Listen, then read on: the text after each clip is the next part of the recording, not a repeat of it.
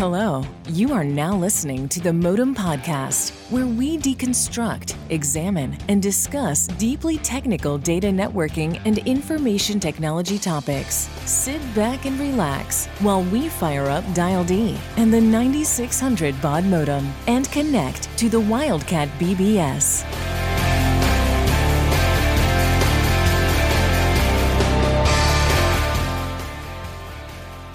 Personally, I've always been a fan of the underdog. When I got my start in networking, I was the poor devil that got sent to locations with the esoteric and obscure hardware or protocols. This fostered in me a deep respect for the lesser known and non-mainstream hardware, software, operating systems, protocols, and even architectures. Today, we're going to talk about MikroTik, and more specifically, about the newer versions of their operating system, RouterOS. Now, this isn't exactly an underdog. MikroTik's been around since maybe like 1995 and has an absolutely staggeringly large install base. It just happens to sit pretty well outside of the typical enterprise space because it was built to address the problems of a telco and a service provider of a new country that had been forming. And to talk about that, today we're lucky enough to have one of the industry experts on this platform and in service provider technologies in general, Kevin Myers. Kevin, how you doing today? And more importantly, what in that rambling introduction that I just went through did I get incorrect? I think you got it all right. So my name is Kevin Myers. I'm a senior network architect at IP Architects. We spend a lot of time doing MikroTik stuff, as Nick mentioned, and we also do just general network engineering consulting pretty much all over the world. Excellent. Let's call it what it is. I think you run the largest MikroTik consultancy in the universe, right? Yes, we do. I'm waiting for SpaceX to go to Mars, and I'm going to go ahead and get my office over there. So I'm all in on that. But yeah, we do a lot of high-profile MikroTik stuff. We put MikroTik in for publicly traded companies, large ISPs. Even got of the 200 and something countries in the world. What is it? 204. We did national ISPs in Africa and developing countries, largely out of MikroTik for at least one of those countries. We had almost all MikroTik, and they've evolved a bit since then, but we started off with 770 miles of backbone that we covered on RF backbone that moved to fiber, but they originally started with MikroTik routers and MPLS. Okay, so it's pretty safe to say that you can rumble when it comes to the MikroTik gear. You've got a fair bit of experience with that, and I think I've powered them on before. Okay, all right, great to know. So, also joining me today, the brains of this particular operation, Chris Cummings. How are you today, Chris? Doing all right, thanks, Nick. All right, and that new mic stand serving you well. Sounds very NPR. I'm filling in for David G, who is busy filling in for. Excellent. So I'm going to be honest. Like I'm sort of a MikroTik fanboy. I've got a whole bunch of their gear in my basement. I've got CHRs that I've paid for. My house is run off of MikroTik gear for many years, and I've done a fair bit of work with it. It's a surprisingly powerful platform, and we're gonna take apart, I think, why that is here, because there's a lot of people that maybe don't really know that it even exists, because it's not, what I would consider to be mainstream teal box, whatever kind of a platform. So I think let's Kevin, give us a little bit of history of what MikroTik gear actually is. Yeah, sure. So like you said, they started in the 90s. I think it was 96 is when they were officially formed. And then they kind of got into taking Linux, and then they made some modifications to do some routing, and then they put it on x86 hardware. And that's where they got their start. And after a couple of years, they started getting into doing their own boards. And they are still popular in the wireless internet service provider space, which we always call WISP for short. And that's where they got their start. They started building stuff for wireless ISPs because back then in the 90s, that was a very rare thing to have. It was something that you would find in developing countries, or there were experimental networks being built out in places that needed rural coverage, and because Wi-Fi was still kind of maturing at the time, it was something that wasn't done a whole lot, but it started getting a lot of popularity in the late 90s, early 2000s, and so they continued to build gear for that. And it's funny because one of the protocols that most people love about MikroTik is a protocol called MAC-Telnet. It's something that they developed, and it came out of that being born in the WISP space. And it's a layer 2 management protocol that allows you to the basically modified Telnet to work over MAC addresses so that you can manage the router, whether you're doing it through the CLI or you're doing it through their native Windows management software called Winbox. And what made that really attractive is you could totally screw up the config for layer 3 on a router, on a device, or really most of the config, and not have to do a tower climb to get back into it. And as you fan that out, we had I think we had like 60 or 70 towers go down once because of a config that we botched in I think it was out in Arizona, and we were able to literally hop tower by tower and like bring them back online without a tower climb. And if anybody that's ever done RF work, I see Chris Cummings nodding his head because I know he's definitely gotten into that space. It's not easy to go do that. It's not like you just go walk into a rack and go reset a router. I mean, there's a lot of work and planning that goes into doing a tower climb. So that's where they got started. And as they got popular, they started getting into other stuff. These started being used in small, medium enterprise, small business. And you even started to see them, pop up at an ISP like a telco, fiber provider, and a number of different places. And as they started to expand their hardware portfolio and they got a lot of stuff, where I really started messing with them was, I think, 2008. And this is when they were starting to get into some boards that were really opening up their appeal to a wide range of people. It's when the RB 2011 series came out, the Cloud Core series came out. And when those routers came out and they had some higher capacity interfaces, which I think they had 2 10 gig interfaces and 8 1 gig interfaces, which back in 2009, 2010, that was a really attractive thing to get a box that was less than $1,000 that had that speeds. I mean, hell, even in 2021, that's still not a bad deal for those speeds and that form factor. And so we started using them at the telco I was working at. And I'll never forget it because we were sitting in there. We were an all Cisco telco. We had Adtran for DSL and fiber to the home. And then we had a Cisco core. We had a Cisco 7600 core with about 30 7600s made up our MPLS core.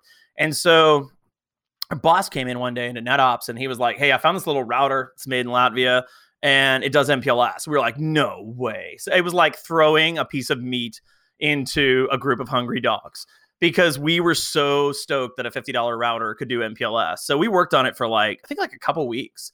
And I'm pretty sure I knocked down at least one router trying to get this stuff up. We finally did it. We got MPLS working. We got VPLS working. We got, at the time, we needed to do VPN v4 because we had things sliced into a few different VRFs at the telco, and it all worked. And when we finally saw VPN v4 routes come into BGP, we were doing cartwheels because this little tiny box did it. And then we kind of moved on to the next test, which was, well, how is this thing going to survive in the field? Because everything we had was hardened to spec. Being a telco, we had to go put things out in the elements. And so we had a cabinet on the side of a road. This is down in southern Mississippi. And it's August. And if you know anything about the southeastern United States, in August, it's a little bit hot. And we had to go put it out in a cabinet to do a load test because we were going to use it as an MPLS endpoint for a customer that was in a business park. And so I put this little box out there inside of a cabinet that only had a heat exchanger, had no air cooling. So this inside of this cabinet was going to be 130, 140 degrees, maybe more. And I put it down there and put a 1 gig load test on it when I got back up to NetOps, expecting that thing not to last the night. And it made it 30 days. It was still chugging, still pushing a gig with wasn't a hardened device, didn't have any auxiliary cooling except for the heat exchanger. So after that, we deployed them and they really rocked it out. And now they've come out with, all kinds of stuff. They have L3 switches that they're just about to have that feature set out of beta. They have a CRS 300 series switches that have a Marvel Prestera chipset in them. They're actually really good bang for your buck for layer 2. They can do things like VLAN translations and some more complex L2 filtering. And they've added L3 support. So you can do L3 at wire speed. And then their CCR series, which is based on ARM now, as they've moved on, is eventually going to have 100 gig interfaces. They'd already released the model number for one that I think was going to have 12, 25 gig interfaces and 200 gig interfaces. And that was going to be a few $1,000. And we're waiting for that one to come out. So, I mean, they've really come full circle in in as far as cost and feature set and things that they've been working on from their roots in 96. And then, as you mentioned, to add one more thing, MikroTik was born out of a country that was coming out of the fall of the Soviet Union in Europe in the 90s. And so they didn't have any of the infrastructure technical debt that we have in North America or Australia of, copper dial tone services, DSL, like all of these TDM circuits. So that's why MikroTik doesn't supporting those protocols. They went Ethernet right away. Ethernet was already a thing. And so all their stuff is all Ethernet for that reason, because of just the geopolitical considerations of the time in which the company was formed. Yeah, so they were Ethernet before Ethernet was cool. Exactly.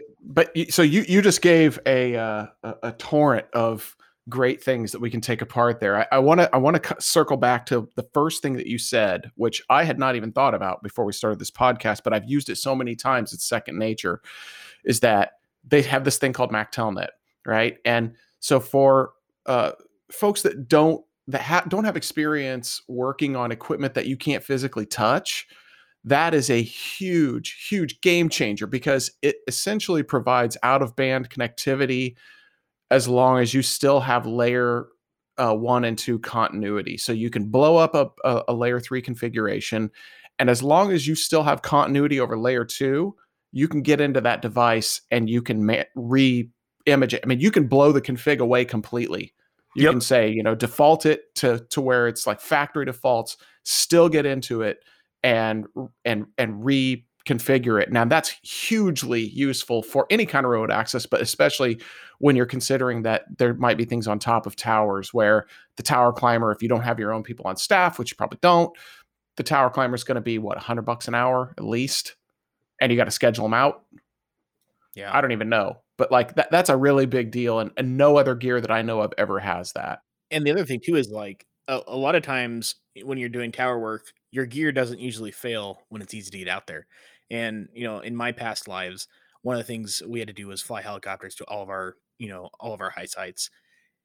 And when the weather's bad and you have a piece of network gear fail, which just always seemed to coincide, you couldn't fly up there, and you might as well have been trying to replace a router on the moon. So if you put in a change, you borked it, this feature is just a lifesaver for being able to get in when everything else has blown up and is just gone. I honestly think that every manufacturer should have something like this. I mean, we've gone so far in my previous jobs to where we have, made sure to test out things like Link Local SSH, and Link Local Telnet out of the box, SSH out of the box to the next hop over to sort of simulate this kind of behavior.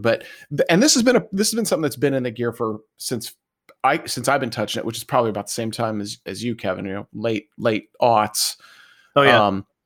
That's something I hadn't even considered that to talk about for this podcast, but it's such a unique feature that folks probably don't expect, but it is unbelievably useful because as we all know, the biggest margin of error that's introduced to any network is when a human touches it, right?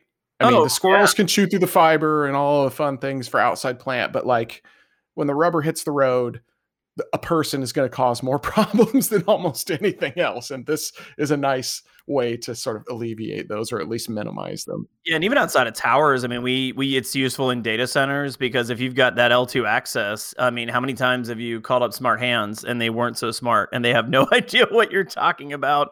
And just getting a laptop and a console cable is like a 4-hour adventure. So, whether it's in a data center, we do a lot of work in other countries. I mean, we've got a team in Europe, we've got a team in South America, and then the only place I haven't put a MikroTik is Antarctica. And I'm like waiting for the station there at McMurdo to like need a MikroTik so that I can claim all 7 continents. But I mean, really I've done stuff in Africa and South America where you're in like heavily remote areas and you just don't have a lot of margin for error. And if something goes south, you can use MAC-Telnet to, recover what, in some cases, would have required like getting somebody to come in from a nearby city and they've got to take a, pretty epic journey to get there to go do anything about it. So it's pretty amazing to have that capability. It's almost like having a console server, but you don't have to deploy, an ancillary console server. So it's great. I'm a big fan of that tech. Yeah, I like that. I like that as a option.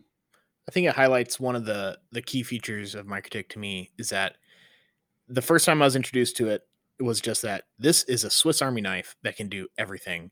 And it just has everything you need to sling packets all over the place. And, the first time I ran into it was when we had a customer, this was in a previous life, that, had one core router running their entire place, and their core router died. It was a Cisco box or something. And so we actually put MikroTik's router OS onto a laptop that had one NIC and just had a router on a laptop on a stick. Nice. Performed all of their routing for, a week or so until we could get that router replaced. Because did you put a stick in the ground and a platform on it so you could literally have the router like on a stick? Because that would have been epic. In my mind, that happened. I don't care what your answer is. As far as I'm concerned, that happened. But and before everybody, any of the listeners start going, well, this is this thing, and I am 100% behind doing everything automated, and I'm up here on my high horse. MikroTik has had an API before almost any other vendor that I've ever seen. So they've had a SSL secured API forever, and they have Ansible support. And now they have a REST API. That was their biggest one of the big things in V7 that they talked about is moving to a REST API. Yeah, that's a pretty big deal, really. But so we talked about, we've talked about these sort of edge things that make it, surprisingly powerful platform. But I want to talk about a couple other things. So you alluded to the fact that this box, it does MPLS, it does BGP, it does, VPRNs, and let's tease out how powerful that actually is, because you can actually go to Amazon and you can buy literally $20 for 100 meg. What is it? 400 meg ports, and it'll do MPLS, RSVPTE, VPLS. It'll do OSPF v3. So it's fully IPv6 aware, and you can run BGP on it. I mean, you're gonna have a bad day if you try to shove a global table into it, but it does all those protocols. It's $20. Yep. And it really does. And so I'll say, so Chris alluded to one of the things that I say always about MikroTik. Its best feature is also its worst feature. And that is the fact that it is a Swiss Army knife.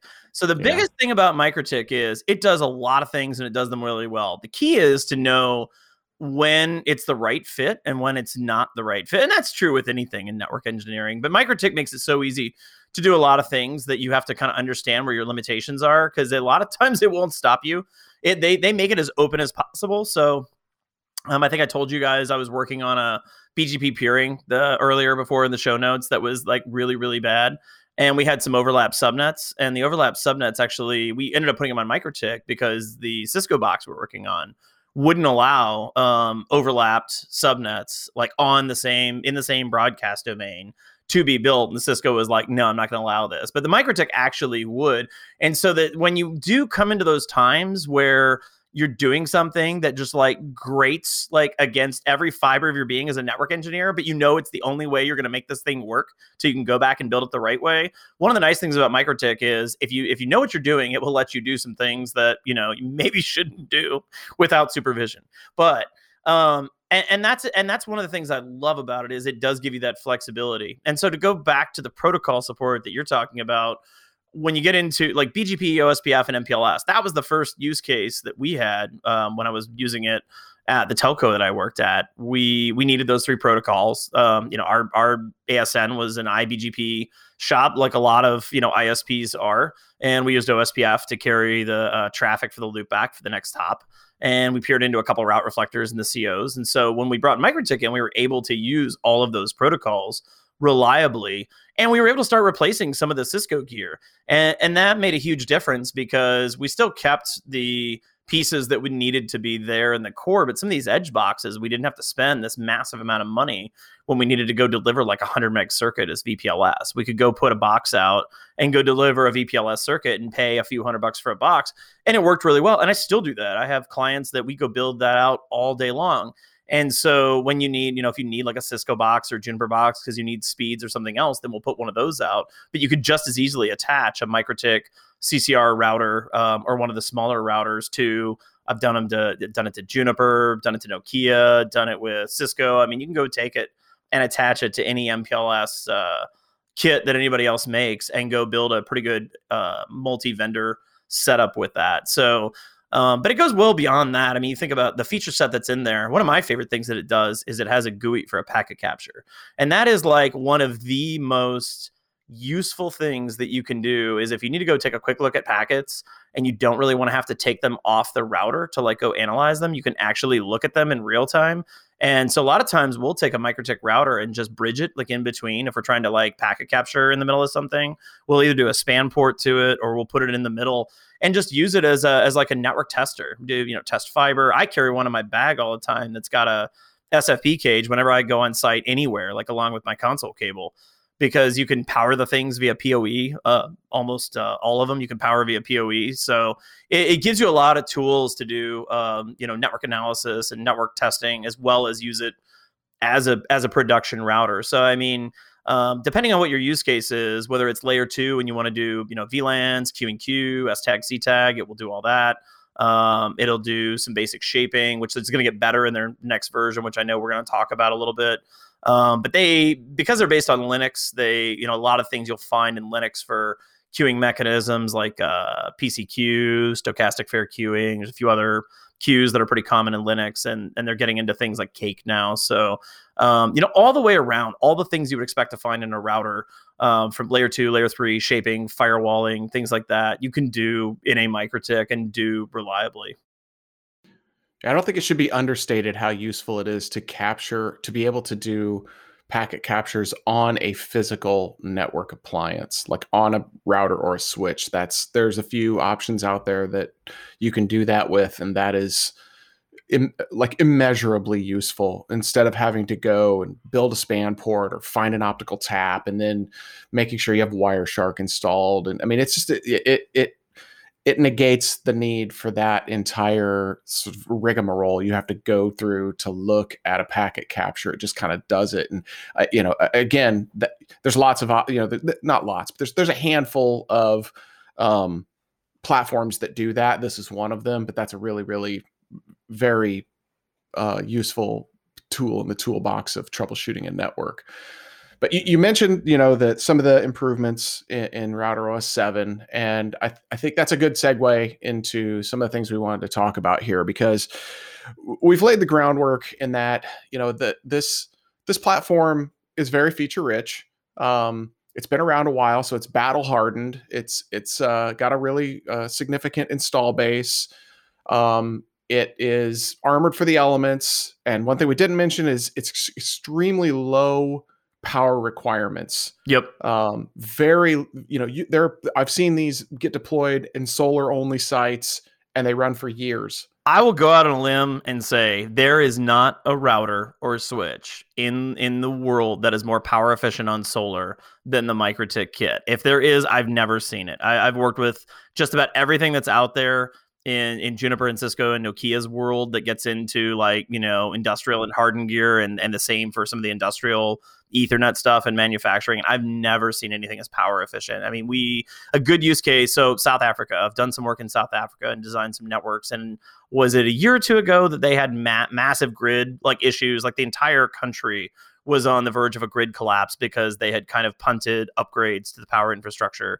And when it came time to do it, not only did they have money issues, but nobody had initiated the process. And you don't just upgrade power infrastructure overnight. It takes some time. So they started dealing with brownouts and blackouts, and they had to start doing load shedding and all these different things. And so large sections of their telecommunications infrastructure had to move over to generator power, solar power, all these different alternative energies. And so all of these providers that had MikroTik in were suddenly putting MikroTik out as solar primary sites instead of solar to back up street power. And I mean, they were running there were a lot of ASNs that ran on solar only in South Africa for a long time. And once you go on batteries, I've seen guys take a MikroTik router and run for 3 or 4 days on batteries. Yeah. I mean, well, last podcast you and I did together, I believe you had a power outage in your building, Kevin, and you I stayed running Don't because tease me. your MikroTik was on a battery and you were on your laptop. So you stayed running. And I'm fairly certain you could hear it be my UPS beeping angrily in the background on that episode as well. Yes. I think Jordan Martin, it was a Network Collective podcast. I'm pretty sure he edited that out. Yeah. But okay, so we've established the foundation of what this gear is and how it's used and things like that. So we've got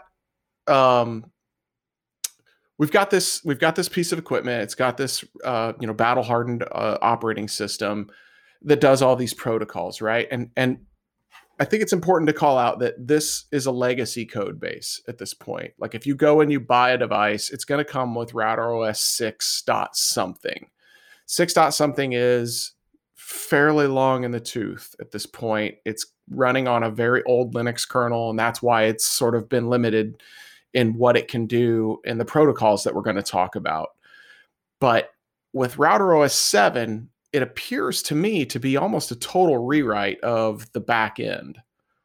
And because of that, there's a lot of flexibility that's been added. Do you want to elaborate on a little bit on that, Kevin, or correct me if I'm incorrect there? No, you're spot on. No, 6 has been out for a long time. So it is, most of the features are pretty well baked. I mean, as with everything, MikroTik, they have their bugs and they have some quirks like any network vendor. But if you know what kind of gear you need and you know which code to deploy, you can make it very, very stable. But 6 is definitely something that is ultimately going to go away because there are a number of limitations, especially when you get in the realm of IPv6 that weren't in the original kernel. And I think I had one of the guys on my team do a little bit of homework on the kernel, one of the Linux guys, and Sajid Parikh. I think you guys know Sajid, and he helped me out with a little bit of Linux bits because that's his bag. And I think 3.3.5 is what 6 is based off of, and that's been around for quite a while. There's a lot of limitations there. There's a few security things that they had to patch in that kernel. And they've based the new kernel on 5.6.3. And so now that you have a much newer kernel that they've built it on top of, a lot of the IPv6 things that didn't work now work because we have the newer kernel. So they're still working on getting it ready for prime time. It's in beta right now. It took forever to come out. It was kind of a big running joke in the MikroTik world that, it was a unicorn and we'd never see it. But one of the things that makes MikroTik what they are is, they do a really good job at keeping costs down. So, one of the things that if you work with MikroTik, you do have to be a bit patient, when it comes to feature sets, because to get a $20 router, it sometimes takes them a little bit longer to develop than it does other vendors to keep that at the right price point because they got to prioritize the things that they're working on. But they finally got V7 ready where you can run it on a router. It's getting there. And it's kind of funny because 5G was actually the big push for V7 because MikroTik has been partnering with, I think it's Latvia Telecom is the name of the main ISP over in Latvia. Yeah. And they've got some 5G gear that's not in the market, that's not in their product portfolio, but will be at some point to basically help network the 5G initiative in that country. And so that was one of the big push and drivers to get the newer version out is they needed it for the 5G stuff they were working on. And so that all, was beneficial to all the other gear because especially the architectures that they're moving into, they're doing some ARM64 boards like the CCR 2004. And so they've made the CCR 2004 work on that legacy kernel, but ultimately it was really designed for that newer kernel. And that's what it's supposed to run on. So, I mean, they're really pushing forward hard on that. They've had a number of releases, some cool things we've already seen that have come out of the kernel or VXLAN. They haven't added EVPN yet, but VXLAN does work, and you can build. There's a blog article I've got out there with a real basic lab of being able to do VXLAN, build a couple of VTEPs, and get it running over multicast, and so that works pretty well. WireGuard is another one. WireGuard, they added support for WireGuard now that they have the new kernel, which opens up a whole range of tunneling options. I mean, they've already got IPsec and SSTP and L2TP over IPsec and GRE and a few others. They've got Ethernet over IP, which is a proprietary protocol they developed for L2 over IP without the need for MPLS signaling. And then they've got VPLS. But WireGuard was a new addition. And so WireGuard's, obviously gotten super hot in the networking community, in the Linux community, and so that's one of the other big features that they were able to bring out by going to the V7 kernel.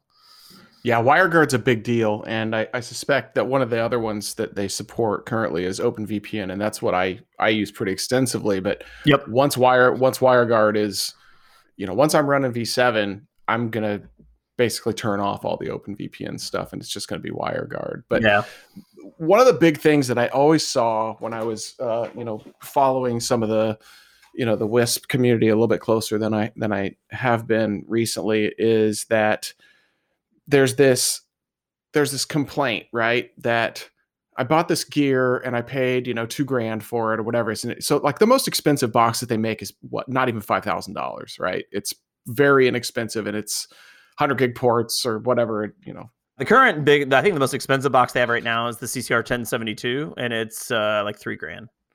Right. Okay. So that's their, yeah.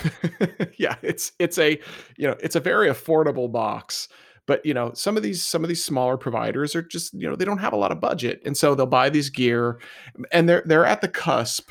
And as a service provider, you have this ramp up, right? You have this ramp up where I'm starting to make money, but I'm still tight on cash, but my capacity is such that I need to step up to the next level in a bunch of different ways. Like I may need to start using BGP. I may need to have multiple upstream paths, because a lot of these smaller ISPs, they either don't have opportunity or the budget to do a lot of this stuff. So you get to a certain point, you're like, oh, okay, now I need to run BGP. And I just bought this, and I've spent my entire 6 months worth of my operational upgrade budget on this MikroTik, whatever it is, on this piece of equipment that's $2,000. But it doesn't do BGP as well as I think it should. And so they'll ask for this multi-threaded BGP. The whole concept of this just makes me want to scream. And there's a bunch of reasons why, right? Because multi-threaded BGP isn't, correct me if I'm wrong, but I'm pretty sure I'm not.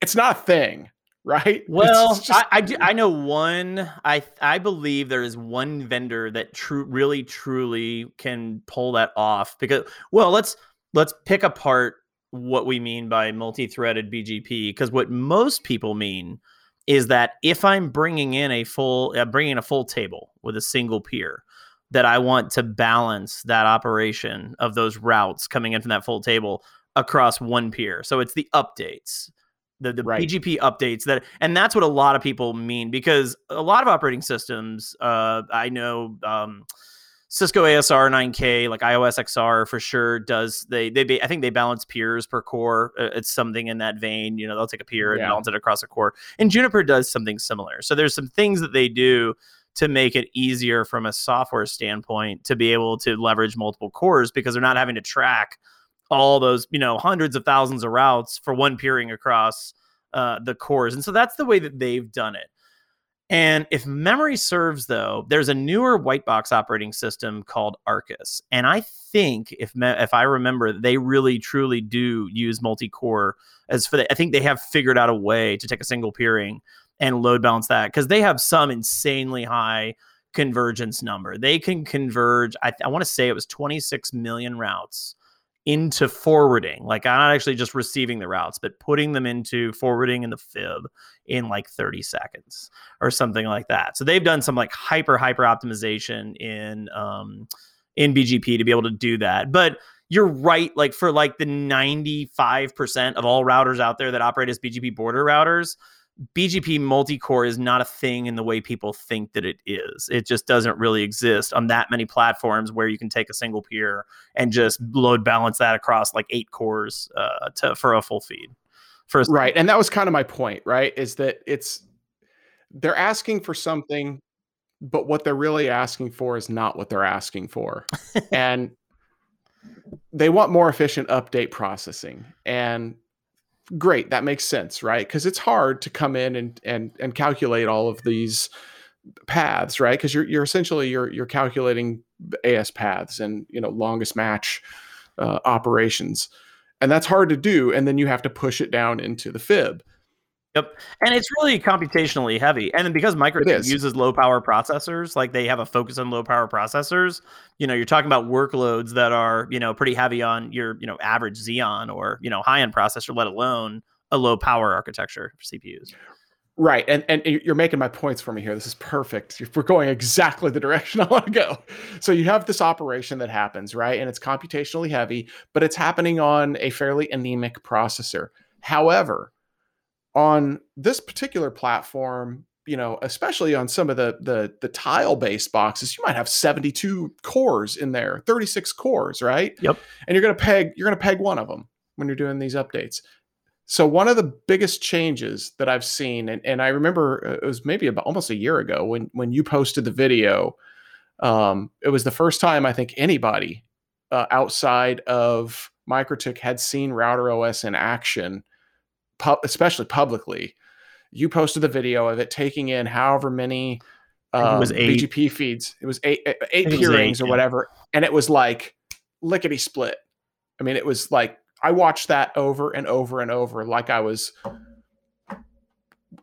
watching a meme, or I don't know. I mean, it was just like I couldn't get enough of it, and I was like, okay, well, they've solved the actual problem that people are asking for, right? So it essentially. Well, you explain how they do that. And this is really the core of the thing that I wanted to talk about today. What they've done is they've done a lot of really intelligent things behind the scenes. So one of the first things they did that was pretty smart is they've figured out a way to basically they weren't going to store 8 copies of the full table. So if they were taking in a prefix and if you were to go, we'll use Apple because Apple's super easy. It's 17/8, right? For memory serves. So Apple owns 17/8. And so if you take in 17/8 or any of the component prefixes below that, if you take it in full feeds in the way they do it now, you're going to receive that prefix 8 times across 8 peerings. And so it's going to store it in BGP 8 times as 8 different routes because you have slightly different ASN paths and all of those things. What they figured out how to do from a database optimization standpoint is basically only have to store that prefix 1 time. So instead of having to store it 8 times, they put it into a database and then had a reference to it to attach unique attributes of that particular peering and that particular ASN path. So I no longer need to know about 17/8 8 times. I need to know about 17/8 1 time. And then I'm going to attach, if I'm peered with, whoever the upstream is, whether it's Telia or NTT or Lumen, any of those guys, I'm going to take those attributes of that peering, and then I'm going to keep them in a separate part of the database. And then when I need them, because I need to reflect that as a route in the table in the fib, I'll join those 2 pieces of data together. And I'm definitely not a coder. So even though I'm, the Microtik routing and switching guy, you probably asked the worst guy in the world to explain it. But that, as I talked to the developers and they explained to me what they did, they said that was basically a lot of what we did. And I think what they've done now, I think they've also added the ability to balance a BGP peer per core so that you can start to balance those out per core. So there's a few different things that they've done. So you still don't quite have this. I'm going to take a single peering and balance it across all the cores. They've done a lot of tricks to make it a lot faster. And then they've started to look at CPU architectures, even though they're low power architectures that have higher clock speeds, because that's where we find if you do this on a VM, and I did a lot of work in network function virtualization, taking Microtik and saying, okay, how do we take this OS and really ramp up its BGP potential, because the VM only costs $200. So if you go buy a couple $3,000 worth of server, you can have this monster border router with, a pre-built operating system. And the other Linux operating systems are great. I use them too, but there's something nice about having a pre-built operating system that you can just load and just have it go work. And so if you take that VM and put it on there, we learned that high clock speed per core, not more cores, and a larger amount of cache in the processor were the 2 big things that really made it improve as a BGP peering router. So now Microtik is now doing that on the hardware side as well, as much as they can. I mean, they're not putting Xeons in there, but they are putting more powerful ARM processors in there. So with that processor plus the improvements in software, you've got a router that can go suck in 2 full feeds in, a matter of seconds, just like you would with, Juniper, or Nokia, or Cisco router. So when you mentioned the database optimizations that they're doing there, does that affect your ability to view things like your adjacency ribbon and like your received routes from the peer? Does that get rid of a lot of that visibility, or is it just an optimization internally and you still get to see all the stuff you saw before? No, as far as I know and what I've seen is it's an internal optimization. Like you can still see all the data because the data is all there. It's just stored more efficiently. Like you can still see that I received this route, so they know that you received this route from there. But I think they're putting like some kind of a marker on it. Like they're doing something on the back end to reduce the amount of data that they've got to parse through, so that as you need that data to show, hey, I received this route or I'm sending this route, they can assemble all those pieces without having to store the entire full BGP update. And so that's the way that they're getting a lot of efficiency out of that. And I don't think it's the only thing they're doing, but when I spoke with them about this at the last Microtik conference, which seems like an age ago, that I was actually on site at a Microtik conference, that was the way they explained it to me as to how they were doing that. Nice. Yeah, this goes, speaks directly into the differences on platforms. We talk a lot about, this ASIC and that ASIC, but like really understanding that kind of thing and understanding the data structures that are behind how the equipment is actually performing its functions is not really widely known. I mean, it's to me, it's an important aspect of the things that I want to understand. But I think that understanding that is not something that most engineers probably have time to spend. They want to make sure the protocol's running and whatever. But like, for example, Chris, like, changing from a Nextop IP, like hop by hop routing, to Nextop MPLS on certain platforms, you enable that. It doesn't actually recalculate anything. It just changes a pointer inside the operating system that says, oh, here, I'm going to use my tunnel table for this instead. And it's an instant change, right? So understanding the bits and pieces of how the internals work really informs how the whole understanding of the protocol in general on any given platform. And I really think that the data optimization pieces, you can't say enough about that, right? That's important in every aspect of computing. It's not just networking, right? But like having sane data policies and optimizing for the environment that you're in it will go very, very far in enhancing performance and thereby, the experience everybody has. Well, and there's something to be said then about, Microtik runs on these low power platforms, and that obviously had an influence as to why they had to build more efficient code, because they didn't have the luxury necessarily of being able to just scale up with fatter CPUs that have higher clock speeds. They're doing like 5 gigahertz. You can't do that in something that's powered by PoE. So, there's a real benefit in the low power, low cost constraint that they have on their hardware, in that it forces them to be more efficient from a development standpoint and use your resources more efficiently. And I think that is maybe a little undersold, and people look at the boxes and go, oh, well, they're just these tiny little boxes, and so that means they're junky. But really that can influence making them a better all-around product, because it forces you to be a better all-around product.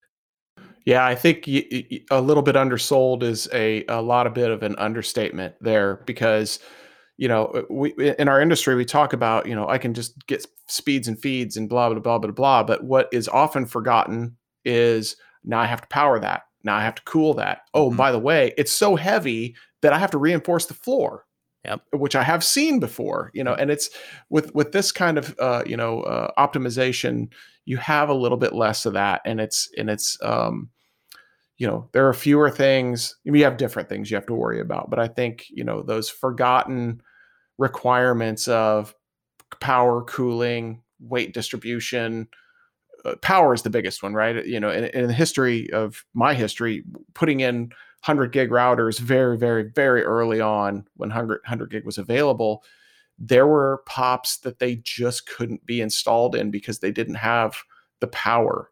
And in one in particular, the floor couldn't hold it.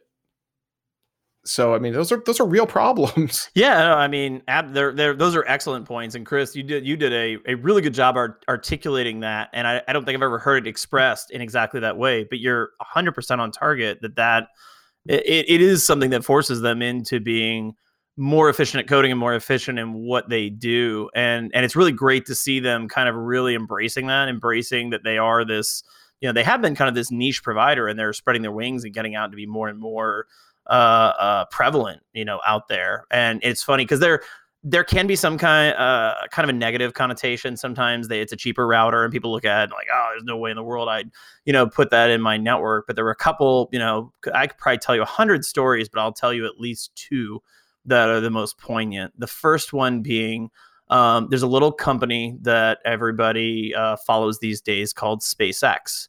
And SpaceX uses MikroTik's gear on their launch pad. And it was kind of funny because I was having a discussion about this. I'm like, oh, this is really cool. They use it, on their launch pad, and it powers their cameras. So, and somebody else came back. They're like, well, yeah, but it's just for the camera. And I said, well, let's think about that. This is a camera for a rocket launch, for a self-landing rocket that nobody's ever built before. Of all the things that would be critical on the launch pad, I would think that a camera would be amongst the most critical. So, tell me why your widget that you're selling in your data center network is more critical than a camera in a rocket launch that, in developing that and going to Mars. And so I think that's a good use case. But I've had an opportunity to put them in some pretty large companies, thankfully. And there was some trepidation at first when we put them in. I think one of my favorite stories was there was a large enterprise I was working for, and I had to go up to New York to actually go do data center migration. And it was all Cisco shop, typical large enterprise. We had all the latest and greatest from Cisco, all the big iron, and we were filling out like 8 cabinets of a suite in a data center. And we were supposed to get a couple Cisco ASR 1006Xs, and that was what was supposed to go in there, and they were delayed on their timeline for shipping. And so I got up there expecting these guys to be up there because this data center had to go hot by the end of the week that I was going to fly out. And I was like, well, we don't have any border routers for MPLS aggregation for the L3 VPNs for this enterprise, or like actual border routers for their ASN for BGP to take in full feeds. And they were like, well, what are we going to do? So I said, and they had been using MikroTik like in they were using them as like wireless hotspots for like some of the branch locations. And so they like had a bit of familiarity with them, but they had never used them in a critical role in one of their data centers, and said, guys, we could get some MikroTik CCR 1036s and go put them in, and they could just stand in until the Ciscos get there. And they're like, yeah, we're really worried about that. Is that going to work? I was like, it's going to work a lot better than the vaporware you have right now. I was like, you've got nothing right now. You've got cables dangling. So eventually they overnighted 4 MikroTik CCR 1036s because we didn't need the requirements for this were very, very minimal. They were 1 gig pipes. They were 1 gig transit pipes for the internet. And they were 1 gig L3 VPNs that we were taking in from an L3 VPN cloud. So we needed BGP and OSPF, and we needed to do some DSCP marking and shaping on the stuff on the L3 VPN side for voice. And that was it. It was very, very basic requirements. So we went in, put them in, got them up and running, got the data center launched. Everything was good to go. And we said, okay, 4 to 6 weeks, these ASRs come in.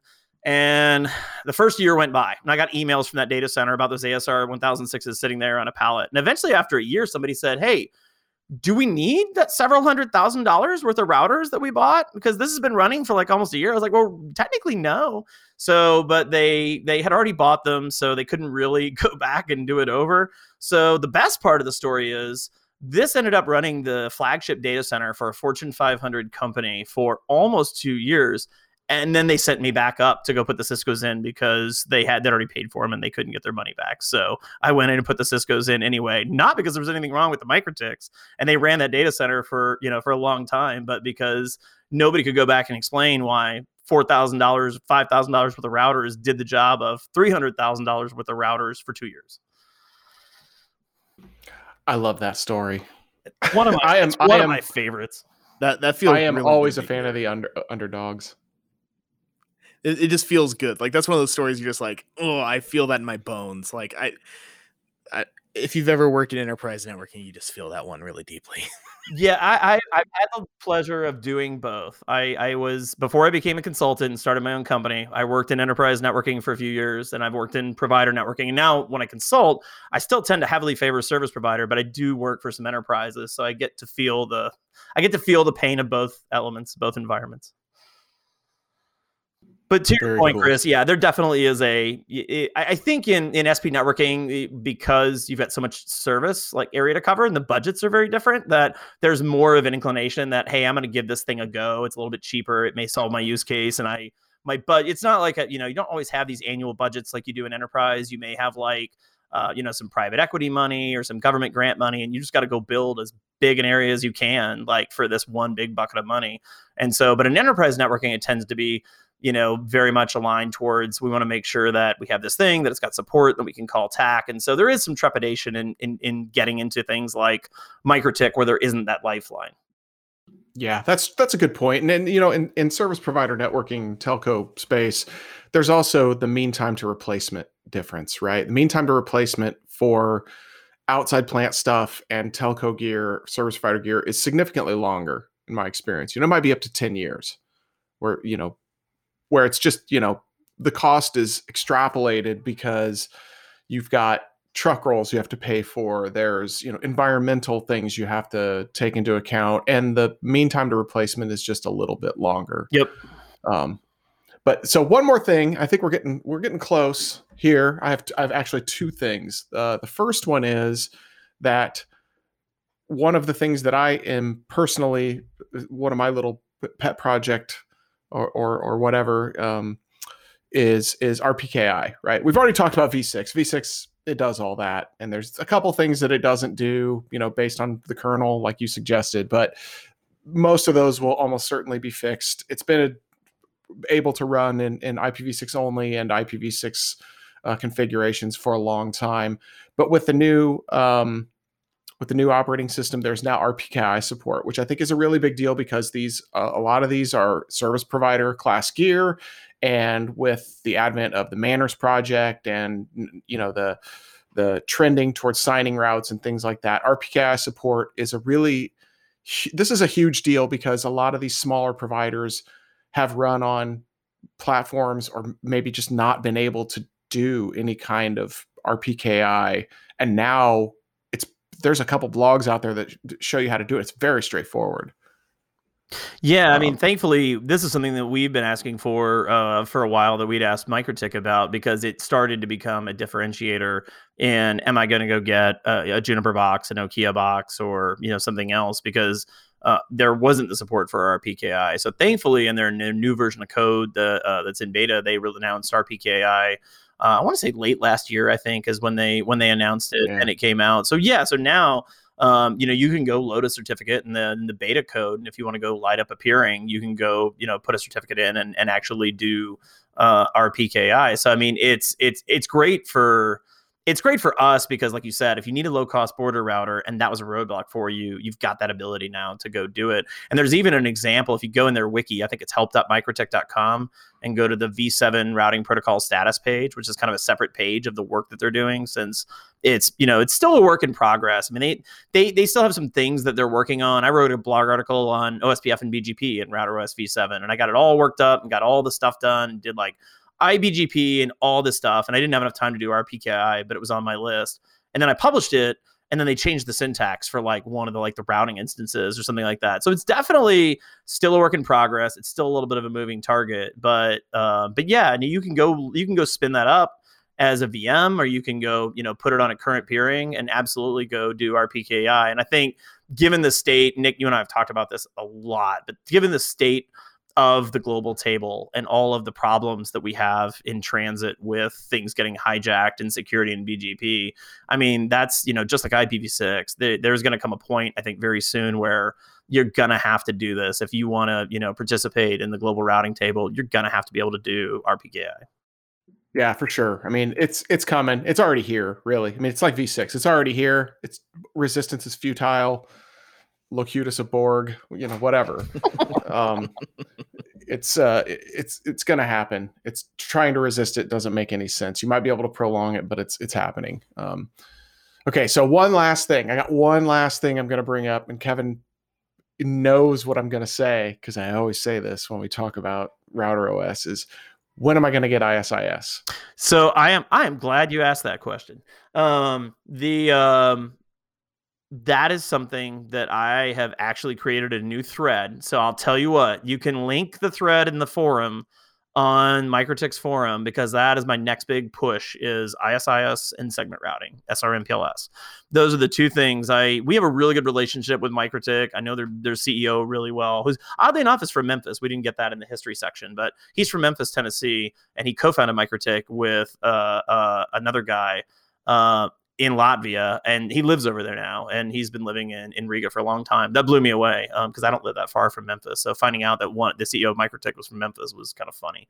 I did not know that. Yeah. So anyway, so we talked to them quite a bit, and that was something that I've expressed several times to them. As I said, as this continues to be a platform that is used by service providers and even now data centers are using ISIS and SRMPLS. There's a lot of data center fabrics that are built on ISIS. And data center interconnect. I'm doing a data center interconnect right now. Fortunately, it's not on MikroTik because we don't have ISIS, but we're doing a DCI between Europe and North America that we're doing BGP, EVPN multi-site for VXLAN, but it's running on top of ISIS and segment routing. So that's something that I expressed to MikroTik, that this is something that is, I think coming. It's something that you need to have. It needs to be a protocol that is, that's in your view, it's on your radar. And so I'll send you the forum link so people can go put their support in there for it. Because one of the things that's great about MikroTik is they really do listen. A lot of people kind of gripe. They're like, oh, MikroTik never listens to me. But they do pay really close attention to their forums. And they look at what people are asking for. And they look at the things that people ask for over and over. And barring like really, really high barriers to entry, there's some things people ask for in the RF world.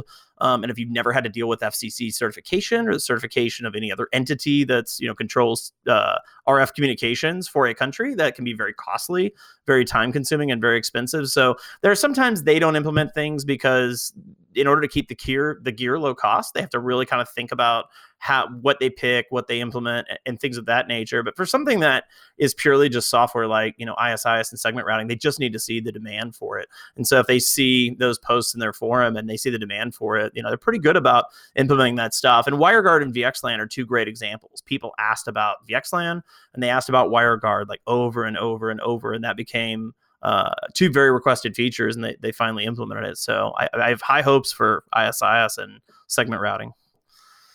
Yeah, we'll definitely put a link to that, and I've got a list of other links that we'll put into the show notes for folks to go and investigate should they be so inclined. But I think we're coming up on an hour here. I think we can end on a happy note with that news. That this pleases me. I'm doing my best. So, all right. So, Kevin, should people be so inclined to want to speak to you? Where can they find you on the internet? I am in a couple places. You can find me on Twitter at stubarea51. You can find me on my blog at stubarea51.net. And on my company page is iparchitects.com, which is IPARCHITECHS.com. Excellent. Chris, where can people find you if they want to find you? They probably don't. So anyway, just I am on the Twitter machine at CrankyNetMan, and I am on my blog, which has been less criminally neglected than normal lately, /64.tech. And you can always find me on the Network Collective chat, the Slack channel. It's a good podcast run by good people, and it's a good community of folks. That's where I met Kevin. That's where I met Nick, actually, too. Yep. And great place to meet and talk to people who are interested in kind of that next level of networking. It's the water cooler of NetOps. It is. It really is. It really is. And for anyone that doesn't know, I'm Nick Braulio. You can find me on the Twitters at Forwarding Plane. Also on my blog, forwardingplane.net, which has been getting a little more attention than it used to. And of course, I frequent the Network Collective Slack. That's how I met these fine folks here. I'm also on like the Little Brothers Wisp Slack, which is a Wisp focused Slack. And yeah, come find us. Thanks for listening.